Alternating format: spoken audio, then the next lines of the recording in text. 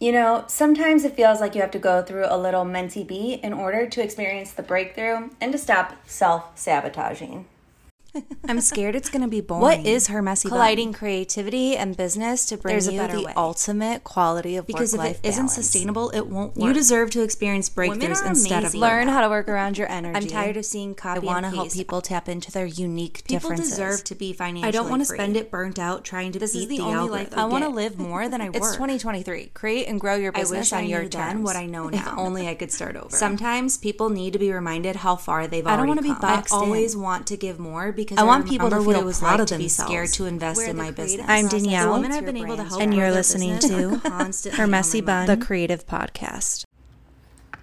Welcome back to another episode of Her Messy Bun, the Creative Podcast, where we help you unlock your creative potential and achieve your goals. I'm Danielle, the creative behind the mic and the person that brought you the Consciously Creative Community, a place where my listeners can go to implement the tips and tools I share here on the podcast.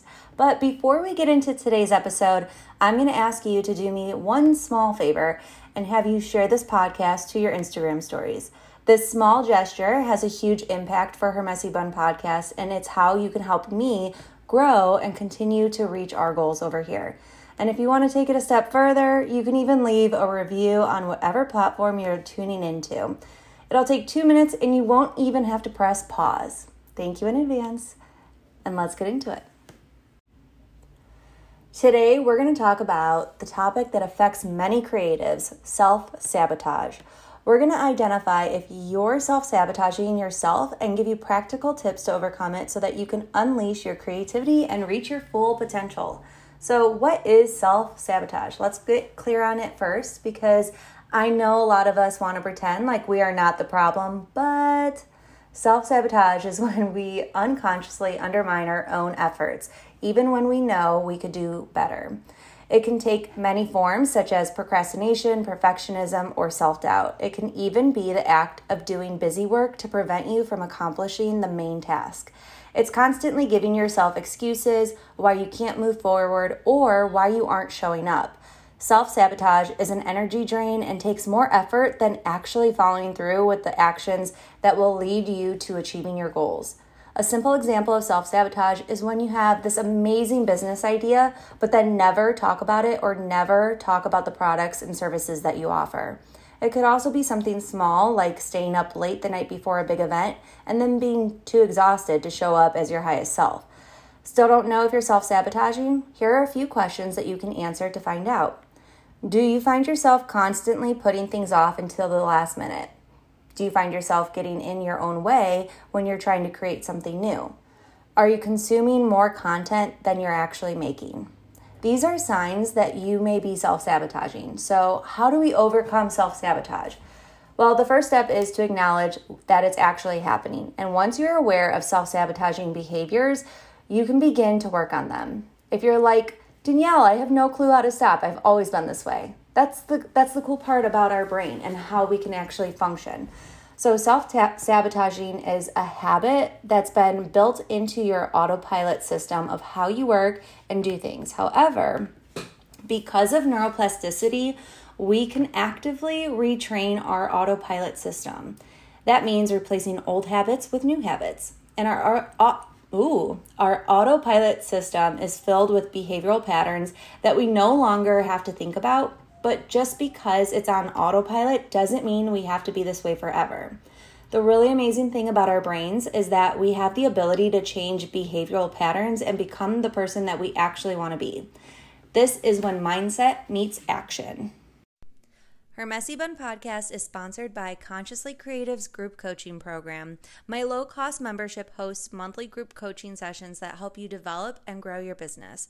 Whether you're new to running your business and need direction and guidance, or you're a seasoned pro looking for a safe place to bounce your ideas around, these monthly check-ins will help keep you on track with your brand's goals, growth, and objectives. Go check it out, hermessybun.com/membership. See you there. Here is my step-by-step approach to overcoming self-sabotage. First, you need to identify who you are currently. Figure out the habits that you currently are doing that prevent you from getting closer to your goals, or the habits that affect how you think about yourself. Next, you need to identify who you want to be. Getting clear on the person that you want to become will help you identify the kind of habits that you need in your life in order to become that person. Third, you're going to assign your old habits a new habit. Knowing ahead of time what you want to replace your old habits with will create a path of least resistance, making it 10 times easier to say yes to the new habit. Next, you're actively going to identify how you feel. So I want you to actively pay attention to how you are feeling during your old habit versus how you feel during your new habit. So let's say one of the old habits that you want to replace is sitting on the couch watching TV while simultaneously being on your phone. I know you, if you're anything like me, you do it all the time and you want to stop, but you just don't know how to. Well, the next time that you catch yourself doing it, I want you to ask yourself, how does this make me feel and why am I doing this? Because knowing how you feel during or after the old habit can help you say yes to the feeling that you want to get from the new habit. And finally, I want you to find your easiest yes. Earlier, I mentioned that because of neuroplasticity, you can easily replace habits built into your autopilot system. And the only way to do that is to actively say no to the old habit while simultaneously saying yes to the new one. Which means on low energy days, you need to be able to still do that habit, and knowing what your easiest yes is in order to continue doing the new habit or a version of the new habit will strengthen the neural pathway that you are creating so that that new habit becomes your autopilot system. This 5-step process is going to help you stop self-sabotaging while also connecting you to your intuition. The best thing that you can do for yourself is to identify when you are doing or thinking things that don't align with you or who you want to be, and then actively choosing not to continue doing it.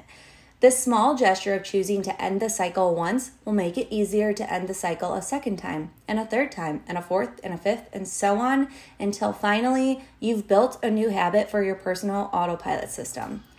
So basically, if you want to be the person that goes for walks after work, but you're currently the person that sits on the couch scrolling social media, then every time you catch yourself sitting on the couch after work, you need to get up and go for that walk.